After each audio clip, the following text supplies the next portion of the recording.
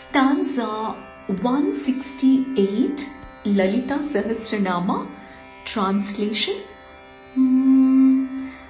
Tattvadhika tattvamayi tattvamaddhaswarupini.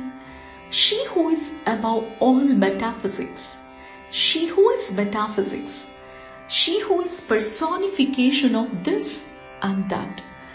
Samagana priya saumya sadashiva kutumbini. She who likes singing of Sama, she who is peaceful, or she who is as pretty as the moon, she who is consort of Sadashiva,